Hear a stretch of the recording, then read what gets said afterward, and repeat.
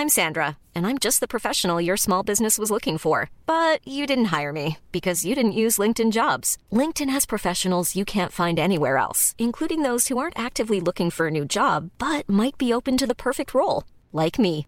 In a given month, over 70% of LinkedIn users don't visit other leading job sites. So if you're not looking on LinkedIn, you'll miss out on great candidates like Sandra. Start hiring professionals like a professional. Post your free job on linkedin.com/people today. Mom deserves the best, and there's no better place to shop for Mother's Day than Whole Foods Market. They're your destination for unbeatable savings, from premium gifts to show-stopping flowers and irresistible desserts. Start by saving 33% with Prime on all body care and candles. Then get a 15-stem bunch of tulips for just $9.99 each with Prime. Round out Mom's menu with festive rosé, irresistible berry chantilly cake, and more special treats. Come celebrate Mother's Day at Whole Foods Market. Burrow's furniture is built for the way you live. From ensuring easy assembly and disassembly to honoring highly requested new colors for their award-winning seating, they always have their customers in mind. Their modular seating is made out of durable materials to last and grow with you. And with Burrow, you always get fast, free shipping. Get up to 60% off during Burrow's Memorial Day sale at burrow.com/ACAST. That's burrow.com/ACAST. burrow.com/ACAST. Welcome to the Intercooler Podcast. Hi everybody, welcome to episode 193 of the Intercooler Podcast with me, Dan Prosser, and Andrew Frankel, my co-host. This week we're talking about great mid-engine performance cars, for good reason, because we had a display of great mid-engine performance cars at yesterday's Bicester Heritage Sunday Scramble. Now, before we get started, I will just remind you all to rate and review the podcast. It really helps. And of course, we want a good review and a good rating. And while you're doing it, just hit the little follow button or the subscribe button. It helps us, essentially, it helps us find new listeners. So please keep doing that and enjoy the episode. We had a fun day yesterday, Andrew. We were at Bicester Heritage for the latest Sunday Scramble. We had amazingly, a cold day yesterday. Very cold day, but they've still never had a wet one. This is what was it, the 7th of January in the UK, and actually it was cold, but it was a dry day. Amazing. Yeah, I mean, I wouldn't describe myself, frankly, in any way at all as a religious person, but if one were, or if one believed in some kind of divine being, you might think that he, she, or it had looked upon the Sunday Scramble as basically being a good thing to do, a good event, an event which basically everybody who's got anything to do with it benefits from. And so, yeah, it's almost as if some superior beings decided that is one particular parade it's not going to rain upon. And it never has. But it made it was, yeah, you and I basically stood by the cars that we had there for 6 hours. And I got so cold. It's a kind of cold that you can't get rid of just by, going somewhere warm. I sat in a car for 2 hours with the bum warmers on, the heater up full, all the way home. I still then had to go and sit in a hot bath for a bit before I kind of felt myself again. But wow, it was worth it, wasn't it? What a great event! What a great day! And it was so gratifying to see that the hundreds of people who came up to us to look at our cars, have a chat with us, being kind enough to tell us that they enjoy what we do. It was just a fantastic day out, wasn't it?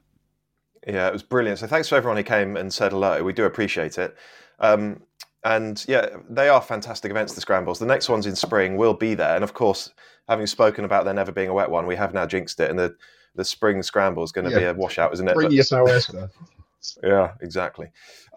So we were there with a lineup of 5 cars, 5 mid-engined cars.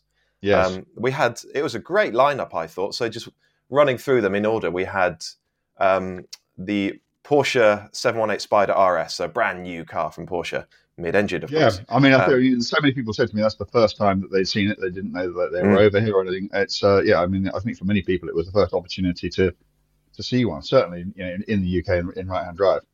Absolutely, yeah. And then, as a bit of a contrast, we had a BMW M1 parked right next to it.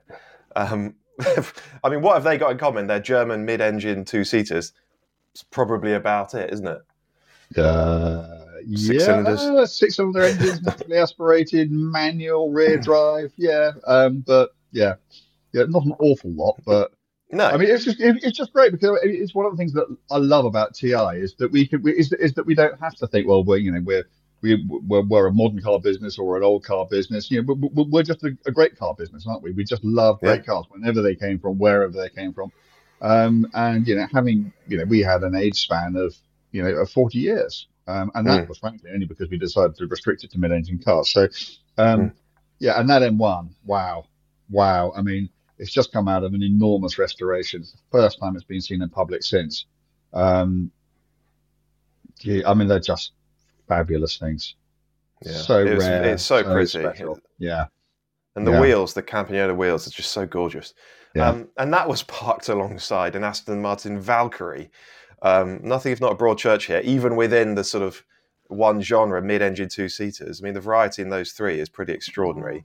The Valk, though, it was I call it our flame, because the moths were just drawn to it all day long.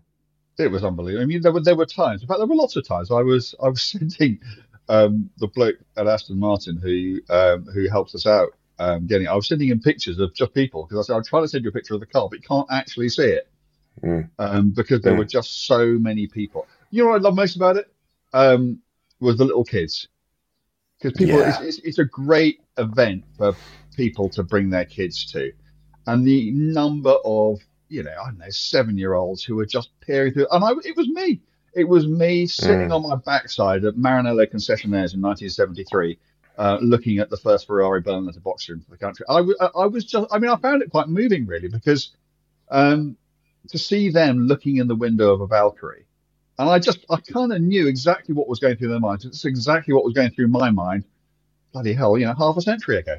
And it was fantastic. And as you say, I mean, we had some amazing cars there, but I mean, the Valkyrie was just, I mean, when it left, because the event shut up at sort of just after 2:00 and it had to disappear back onto the truck on which it came, it was like the Pied Piper. I don't know if you saw it, but it left, there were people running after it.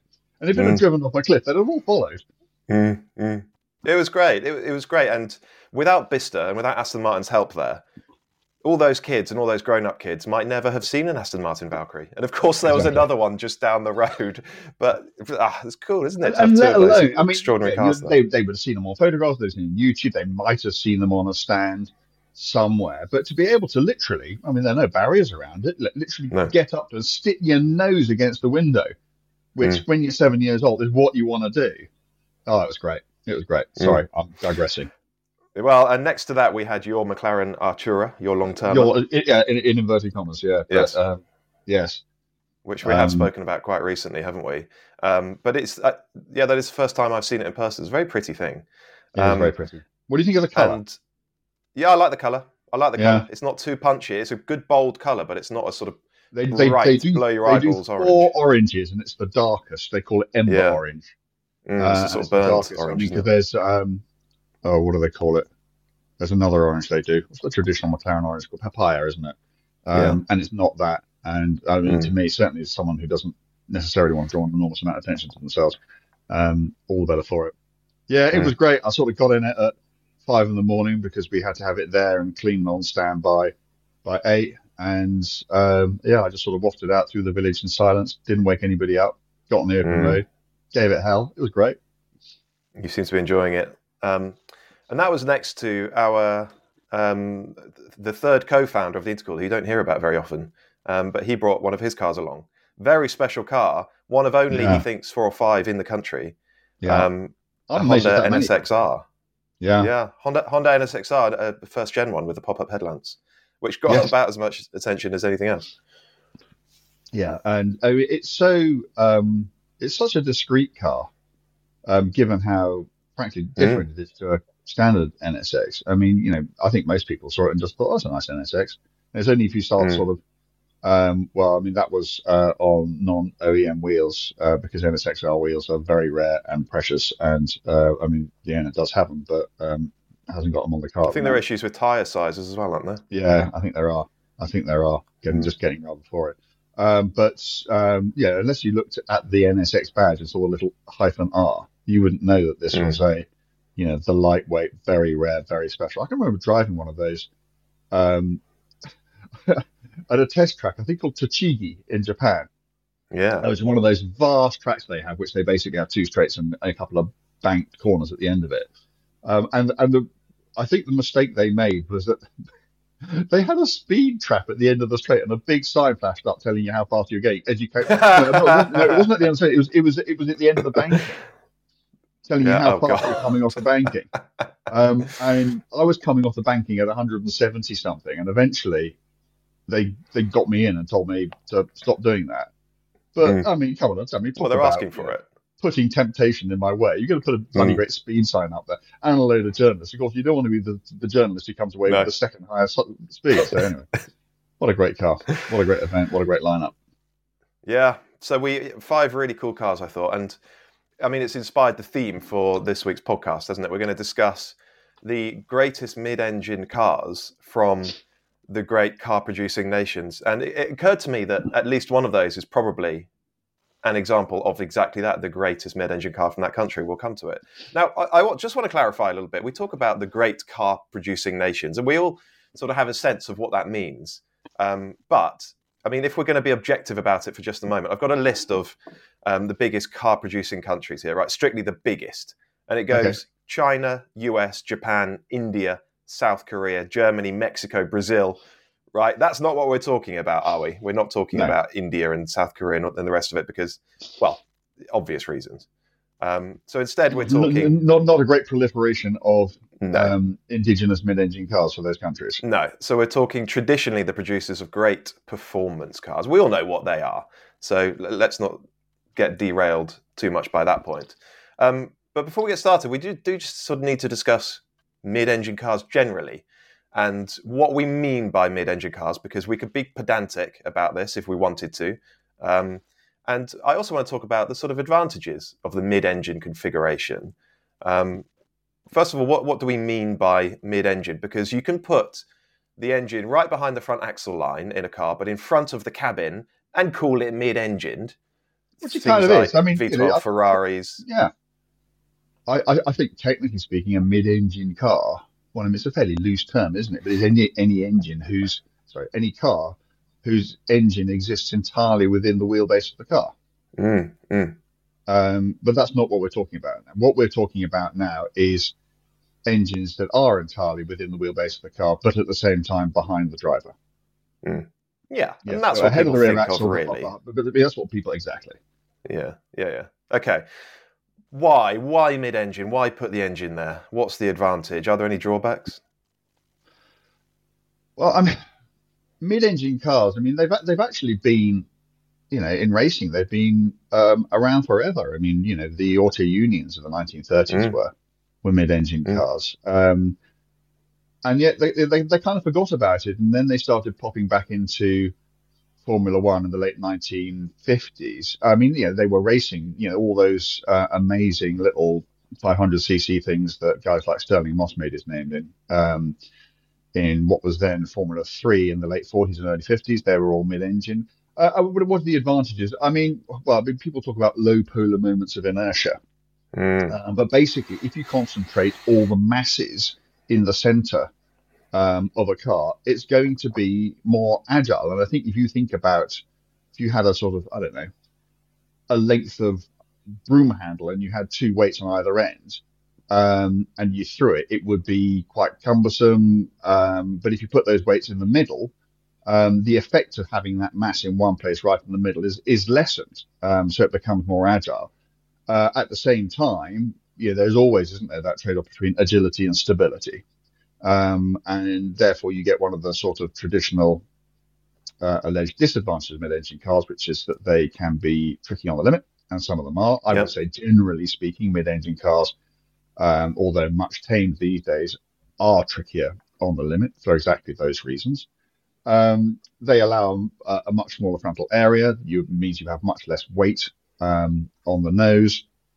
I mean, in terms of pure speed, mid-engine cars transformed the face of racing. The moment that Cooper started winning world championships with mid-engine cars, I mean, the first one they won was in 1959, the next one in 1960, and then Ferrari, very as ever late to late to the party, thought, oh, we better do one. And every single Formula One World Championship has been won by a mid-engine car ever since. And it's one of those completely transformational technologies that comes along once in a while. And actually, I think a lot of it is that. I think a lot of the reason cars are mid-engine today are, partly for sound engineering reasons, but partly I think it's because that's what Formula One cars are like. And I think partly it's a sort of marketing thing. And I think there is a kind of like a cool kudos that comes from having the same powertrain configuration as the world's fastest racing cars. So I think there's a lot of that in it. I mean, disadvantages. I mean, packaging. It's very difficult, not impossible. I mean, it has been done, but it's very difficult to create a car which will seat 4 people and an engine within the wheelbase. You either have a very, very cramped rear or a very, very long wheelbase, usually both. It kind of means you kind of split your luggage. So, if you're lucky, there's a bit in the front, a bit in the back. It's not very practical. Getting at it, maintenance is obviously more difficult. I mean, there are reasons not to do it. But if what you are looking for is, dynamic response, and I guess looking cool, because mid-engine cars do look quite cool because they don't need to have, big noses and radiators and that sort of thing up there. Then they have been for many, many years, the way forward. A quick tangent. Why did it take Grand Prix cars so long to put the engine in the middle? Because, as you say, it had been done by the auto unions before the war. Yeah, which were Grand Prix cars. I don't know. It's bizarre, isn't it? I mean, so let's say it was done by auto union before the war, and then the war came along, and let's give them, a sort of 10-year period from 39 to 49. We give that over to sorting themselves out after, but it still took another 10 years, didn't it? But as you said, it was being done in the smaller categories. Yeah, it's. I don't know. Someone like David Twohig would know. Maybe Karun would know. But it just seems bizarre. I mean, maybe you had, a lot of manufacturers in that time were using proprietary parts and maybe they didn't fit, or maybe the engineering of it was considered to be too difficult. But I don't have a good answer to that question, I'm afraid. And I should, but I don't. But certainly the moment someone, and maybe it was just the fact that nobody was doing it, so nobody felt the need to do it. But that's stupid, because it's Formula One, because if you thought there was an advantage, you'd take it, wouldn't you? I don't know. Sorry. Strange, isn't it? Really strange. But okay, let's get on to the individual nations then. And it would be great to be decisive about this and try and come away with one car for each of the countries that we're going to discuss. Some of them, it's actually quite difficult to draw up a shortlist because there just aren't that many.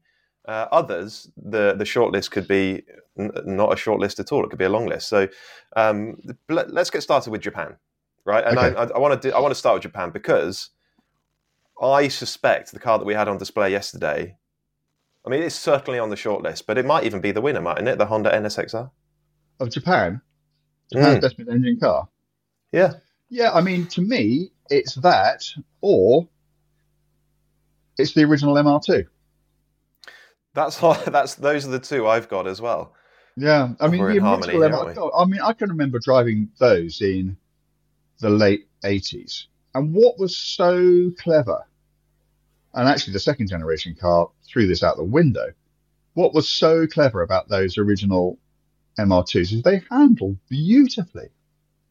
This was back in the era when, mid-engine cars, you look at the Ferraris that were coming out at the time, things like 308s and 328s, and Boxers and Testarossa. These are tricky cars, really tricky. I mean, cars that you drove within their limits, because once they started to go, they tended to stay gone. And along came this little Toyota, which you could just hoof about all over the place.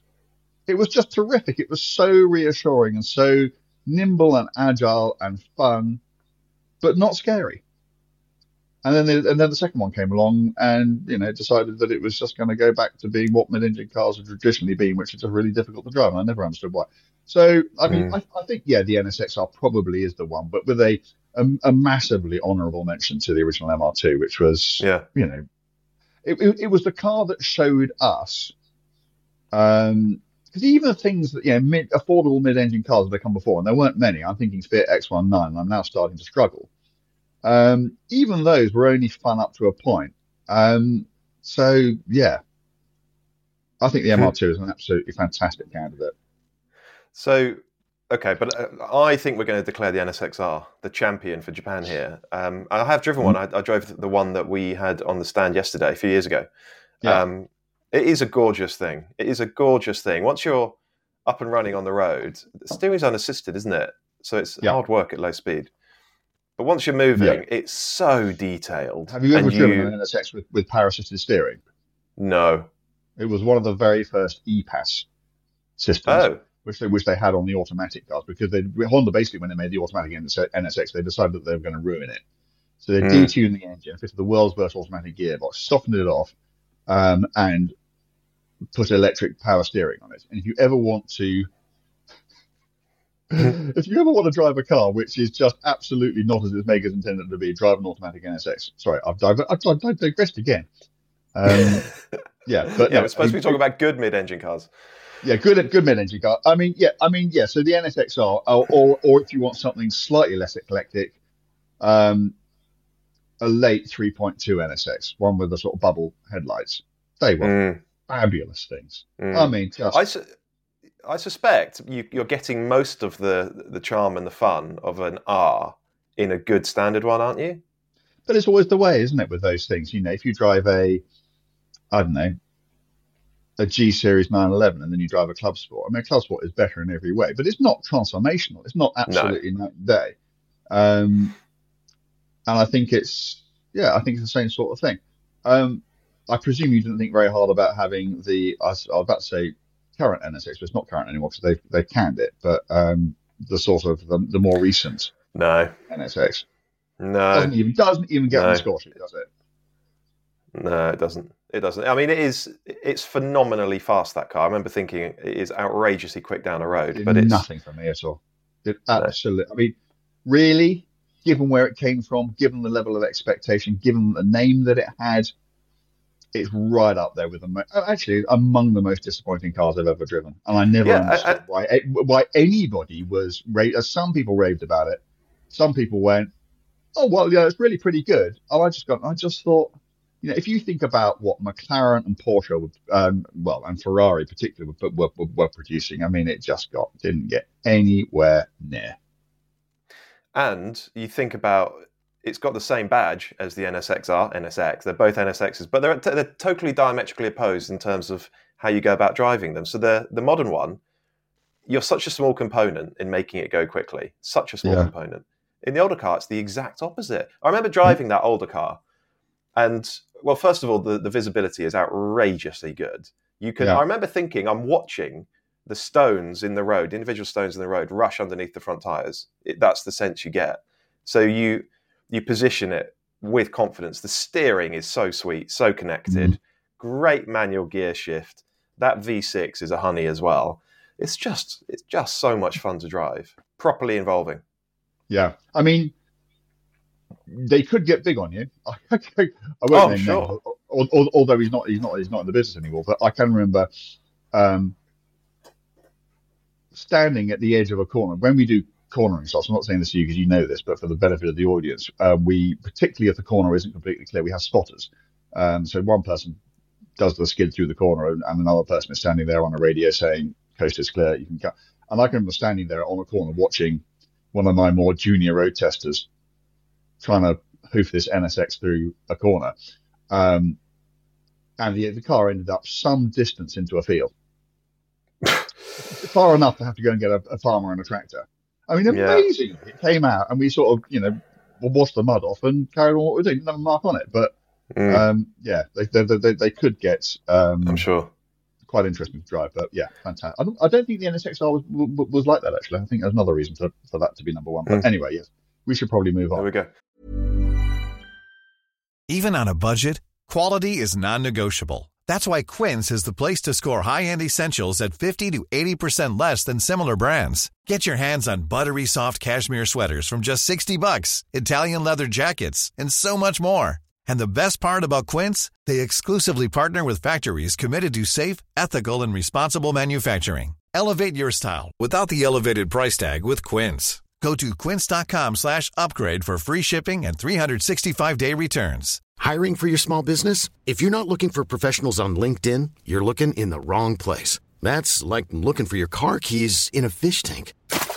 LinkedIn helps you hire professionals you can't find anywhere else, even those who aren't actively searching for a new job but might be open to the perfect role. In a given month, over 70% of LinkedIn users don't even visit other leading job sites. So start looking in the right place. With LinkedIn, you can hire professionals like a professional. Post your free job on linkedin.com/people today.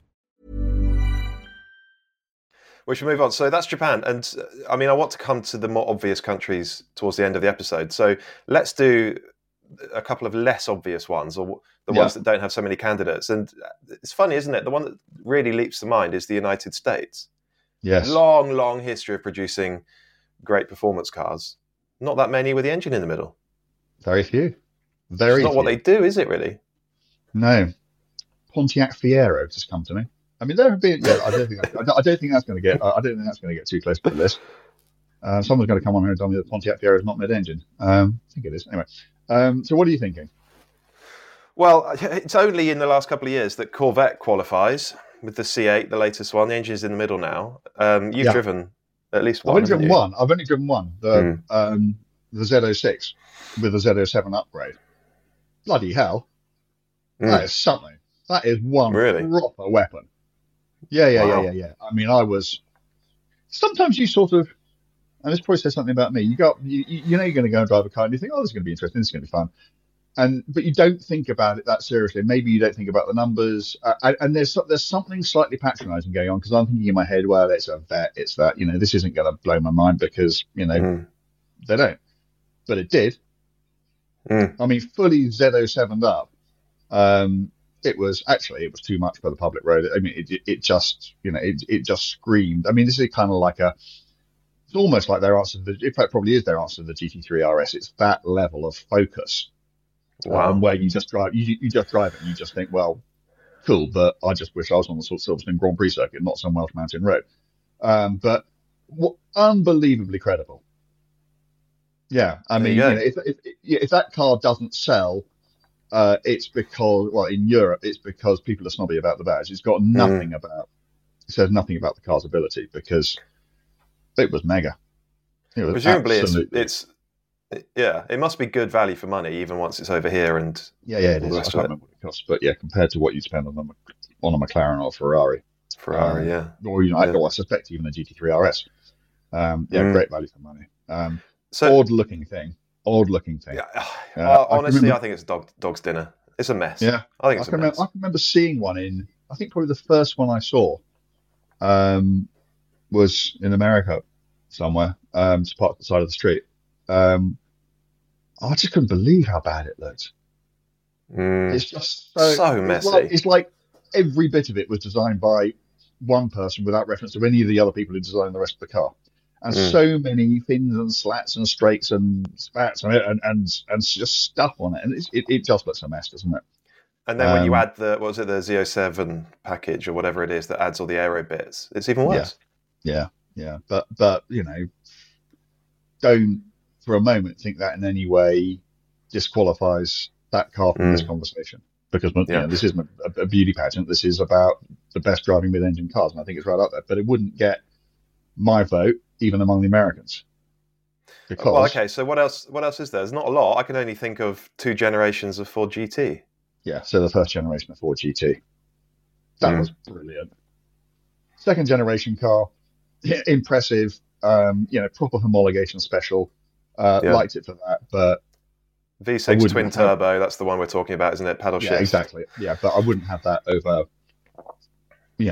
a far cheaper, quicker, more entertaining, easier McLaren 720S or a 488 or an F8 or a Pista or any equivalent Ferrari or McLaren. But the first generation one, my goodness, that was... I've never been anywhere near one. Brilliant.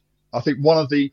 We still titter about this to this day. 20 years, it must have been 20 years ago, a very young Jethro Bovingdon and I headed off down Highway 1 in Los Angeles in one of those with a 360 Moderna,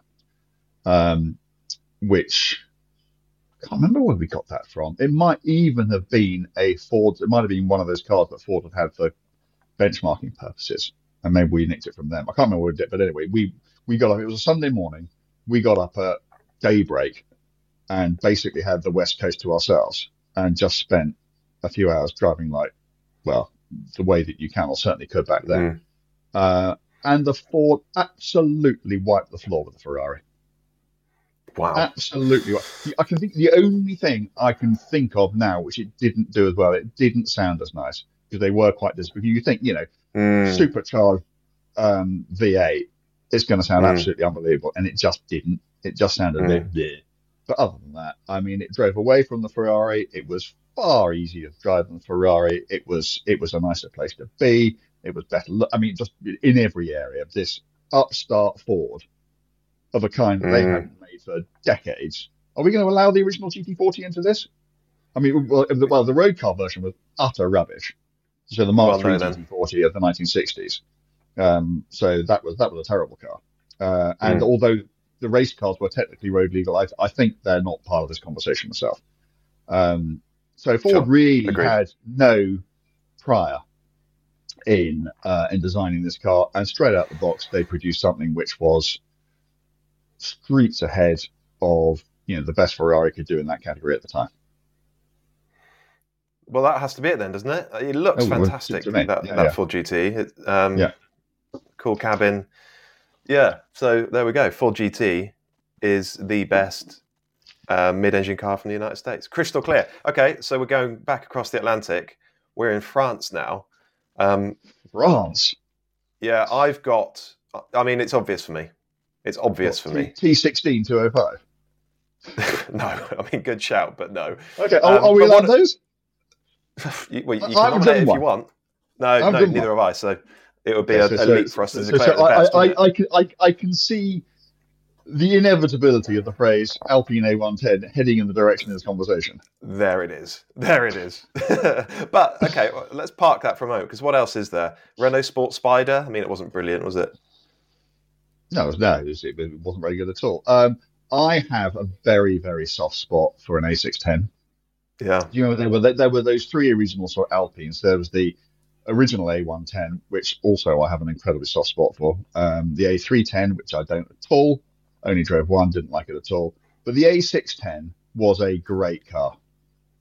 With that sort of twin turbo V6, amazing looks, great to drive. There's a bit of me which would really like one of those. I thought it was, I thought it was. I think if you drove one, along with, I'm just trying to think what contemporary 911 would it be a 964 or a 993? Ooh, don't know. I think it would have been a 993 maybe. You'd be amazed at how close it got. Oh wow! And it was killed by snobbery. People just didn't want to spend. Oh, the MVS Venturi. Do you even know what I'm talking about? Oh my God, no. Does it ring a bell? Venturi. Yeah. Maybe I'm thinking of something else. There was a French manufacturer around that time which produced a mid-engine car called the Venturi, which was good. It was. I mean, it wasn't great, but it was good. I enjoyed it. But so, what else is there then? Oh, T16, not much. Not much. What about Venturi Atlantique? Do you remember that? No. 1999, no. Very pretty thing. I mean, they must have built about 4.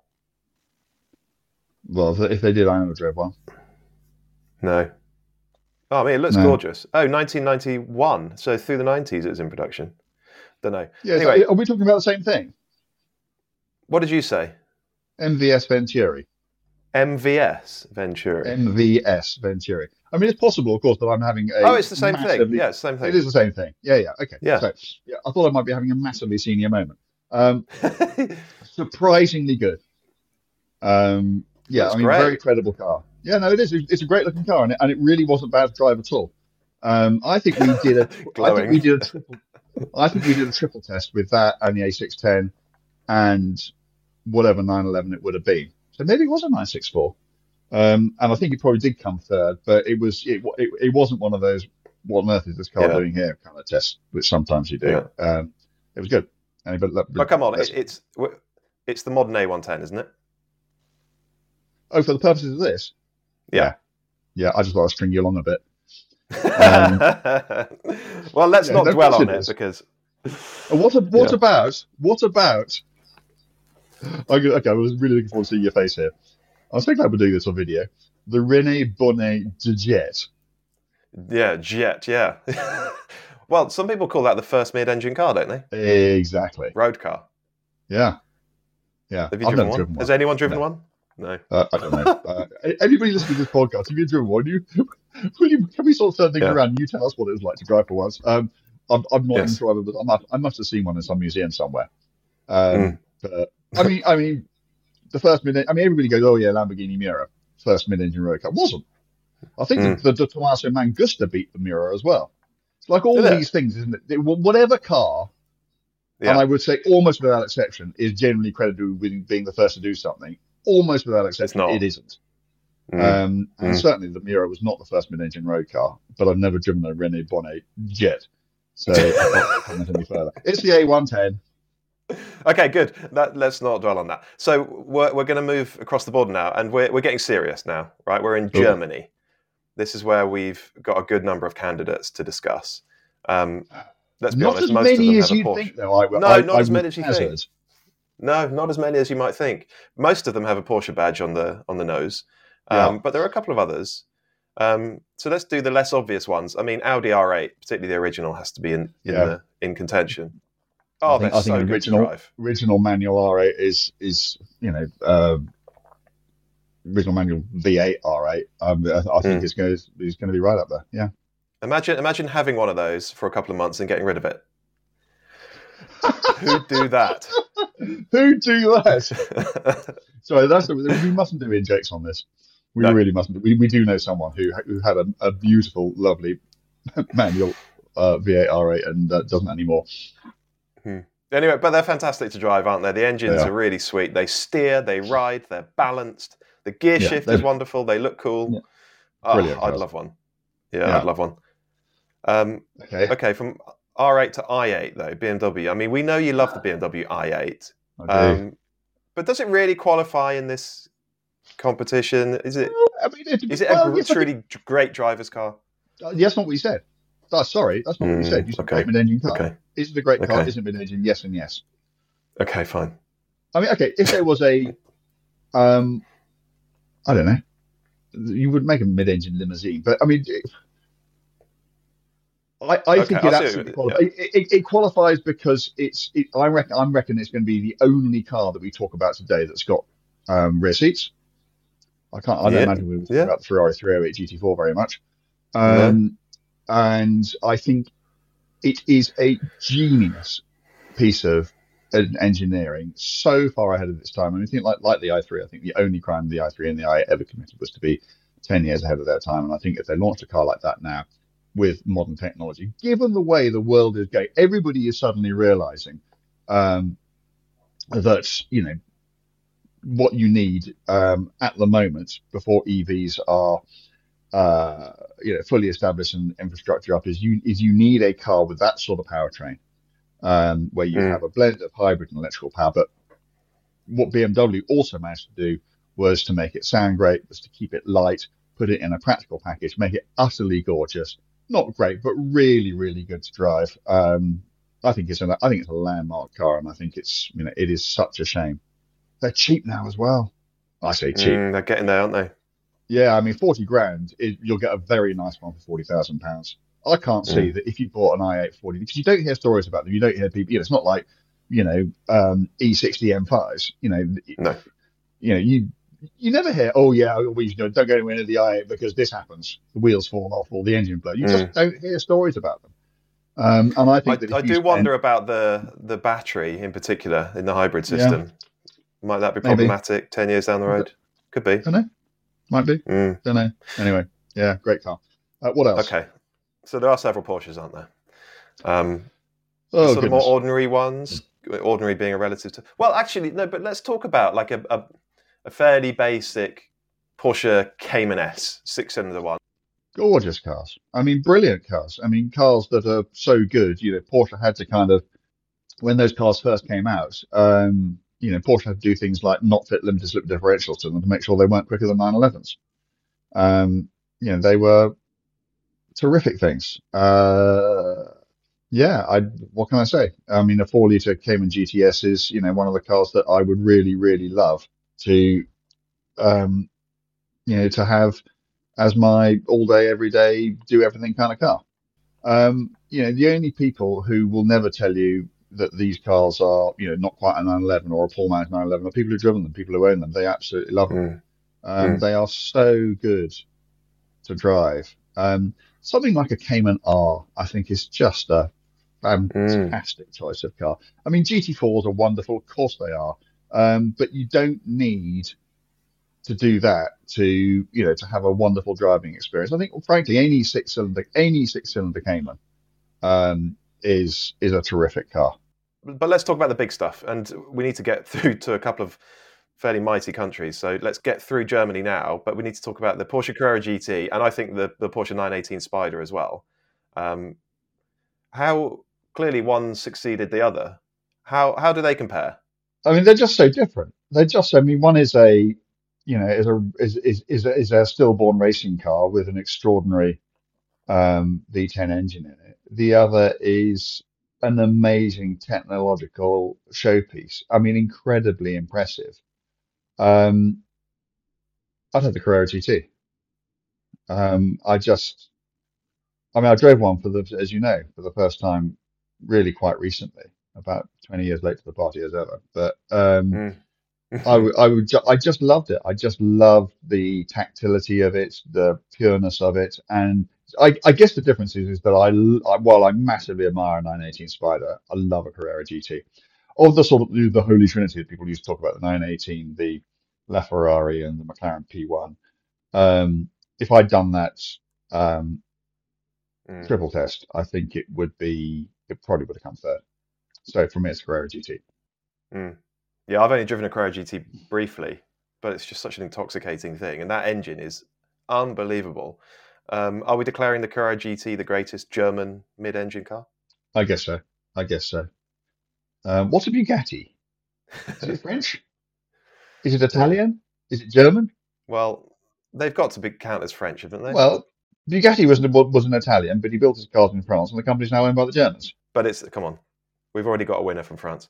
Carrera GT wins for Germany. We're moving across to Italy now, and I am 99.999 recurring % sure I know what the winner is here. Do you? Yes. Out of all, I don't. Oh, come on. Yes, you do. I know. Enlighten me. Surely you're going to say F40. Oh. Yes. I have just had a senior moment, haven't I? I am going to say F40. Well, of course I'm going to say F40 because it's the greatest car that's ever been built. Yes, it's the F40. Yes. Okay. For some reason, I was thinking I was suddenly in modern car mode, and I was thinking about because I talked about sort of F8s and 296s and stuff. Yes, of course it's the F40. But that's the end of that conversation. No, let's not be completely flip about it. But yes, it is. It's the most. It's still the greatest road car I've ever driven. But what else gets a look in then? F50? Is that in the conversation? I've never driven one. F50's in the conversation. It's a wonderful car. Absolutely beautiful. So sweet. Amazing. And LaFerrari's in the conversation. There was a time briefly, once I first drove the LaFerrari, that I just thought, actually, I prefer this to an F40. I've kind of rolled back a bit from that now, but it's absolutely up there. But also, so I think that there are some other Ferrari. 246, their first mid-engine car, the Dino. Oh, God. I mean, okay, I have a particular personal connection to the 246 because my father owned one for about 10 minutes once. And I think it did a lot to sort of switch me onto cars. But I think a 246, because again, unlike some of the later mid-engine Ferraris came along, they're so sweet. They're so lovely. You can drive them with such freedom because you're not scared of them. And I absolutely love those. Otherwise, I think a 488 GTB is a great car. I think a standard 458 is a great car. I think something like a three. We were at Bicester yesterday, and a 360 Talon Stradale Mm. rumbled past, and I remember thinking when I drove, I only drove one of those once, but I did. I went up to the north of England and back in it, and I absolutely loved it. I mean, what an embarrassment of riches just to the Ferraris, and we haven't even Yeah. mentioned Lamborghini yet. Yeah. Or Paganis, and then there's some more obscure stuff as well, particularly from the Well, a sort of 70s Maserati, and 80s. A Maserati Bora is a Yeah. fantastic mid-engine car. But I mean, well, Mm. let's not be shy about this. They're not going to get, on the scale. They're not going to challenge the F40 or No. indeed the F50. Yeah, that's Okay. the one. F40 it is then. So we're coming Yeah. home. We're coming home. And again, I'm pretty sure I know what the answer is going to be here. Hang on, we haven't done Sweden yet. Well, what do you want to nominate from Sweden? I've only driven one Koenigsegg? Koenigsegg. I didn't like it. Yeah. Okay. Oh, actually, do you know It's a what? fairly short conversation. Someone told me yesterday about your first and only acquaintance with a Koenigsegg, and they said exactly that. You didn't like it very much. No, I didn't. But It was a long time ago. If anybody would like to shoehorn me into a more modern Koenigsegg, I mean, it was. I think it was one of the very first Koenigsegg, and it was just. I happened to drive it on the same day I drove the only Pagani I've ever driven, and I thought the Pagani was wonderful, beautifully engineered, and a work of art. And I thought the Koenigsegg was just. Hmm. It was a really, really frightening car, and I don't like being frightened by cars. God no. Okay, so we're coming home, UK. What are we talking then? Neither of us has yet driven an Aston Martin Valkyrie, have we? We had one there yesterday, but we've not actually driven one. So I think we need to scratch that one out. So much choice. Mm. If you just look at Lotuses and McLarens, I mean, there's an entire podcast there, isn't there? Oh yeah. So much choice. I think the most benign in terms of what you could do with it, mid-engine car I've ever driven. It's nowhere near this conversation, but just to point out its existence, everybody will have forgotten about it. Panther Solo, first four-wheel drive mid-engine car. Yes. I can remember driving one of those at Castle Combe. I mean, it was a terrible car in many ways, but my goodness, I mean, it was almost unspinnable. It was extraordinary what you could do. You could just, you just turn into a corner, lift off, wait until it was some ridiculous angle, then hit the gas again, and off you went. It was anyway. So, what's it going to be? What's it going to be? Jaguar XJ220. It's not up there among for me among the absolute. When you think it's up against, all those McLarens from the F1 to the present day, all those Lotuses. When you think it's up against. Elises and Esprits, and an amazing statement car, staggering in certain ways, but no, it's not up there. Jaguar XJR15, no, that's not going to get on the list either. Okay, what are the Lotuses? I've got only because I drove one last year. Series 1 Elise. I mean, that has to be in the conversation. Series 1 Elise really in the conversation. There has to be an Esprit in the conversation because, and I guess you'd have a GT3 or a Sport 300 or actually just an S4S. I mean, flawed in many ways, but so good to drive. Yeah, so I think it's probably between them.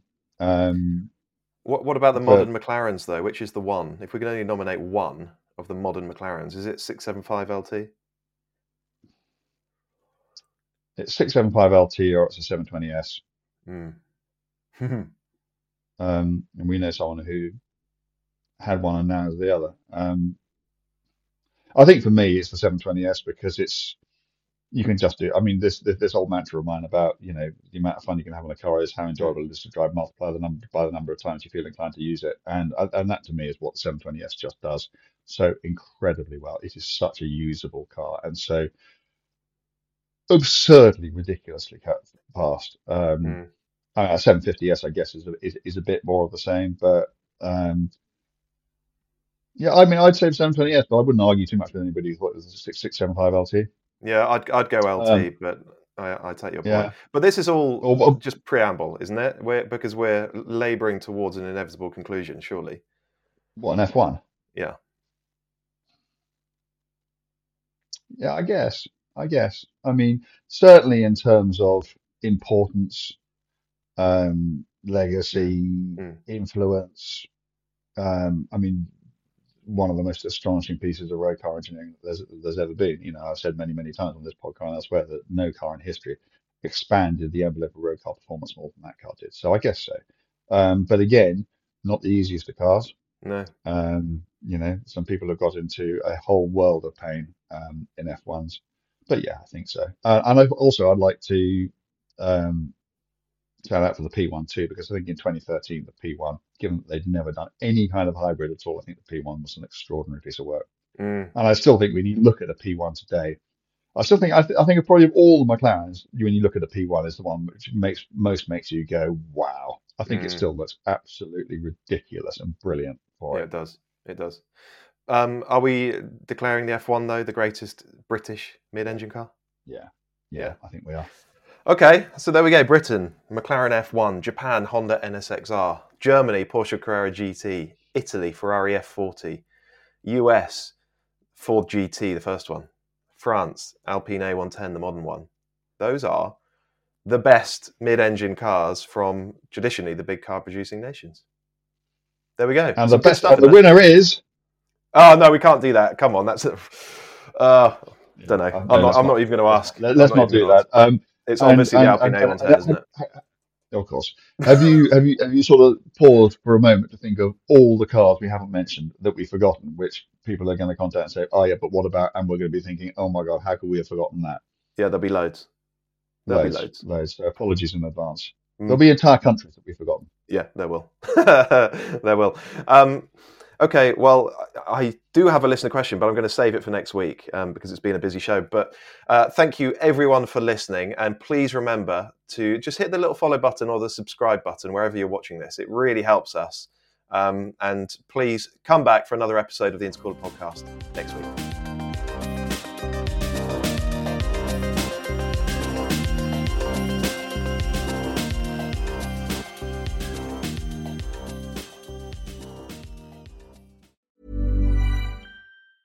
Mom deserves the best, and there's no better place to shop for Mother's Day than Whole Foods Market. They're your destination for unbeatable savings, from premium gifts to show-stopping flowers and irresistible desserts. Start by saving 33% with Prime on all body care and candles. Then get a 15-stem bunch of tulips for just $9.99 each with Prime. Round out Mom's menu with festive rosé, irresistible berry chantilly cake, and more special treats. Come celebrate Mother's Day at Whole Foods Market. Summer's just around the corner, so give your body the care it deserves with Osea's best-selling Undaria Algae Body Oil. Created by infusing Undaria seaweed in barrels of botanical oils, it leaves skin silky soft and glowing. Plus, it's clinically proven to improve elasticity and deeply moisturize without feeling greasy. It's safe, clean, vegan skincare. Get 10% off your first order at OseaMalibu.com with code GLOW, plus free shipping on orders over $60.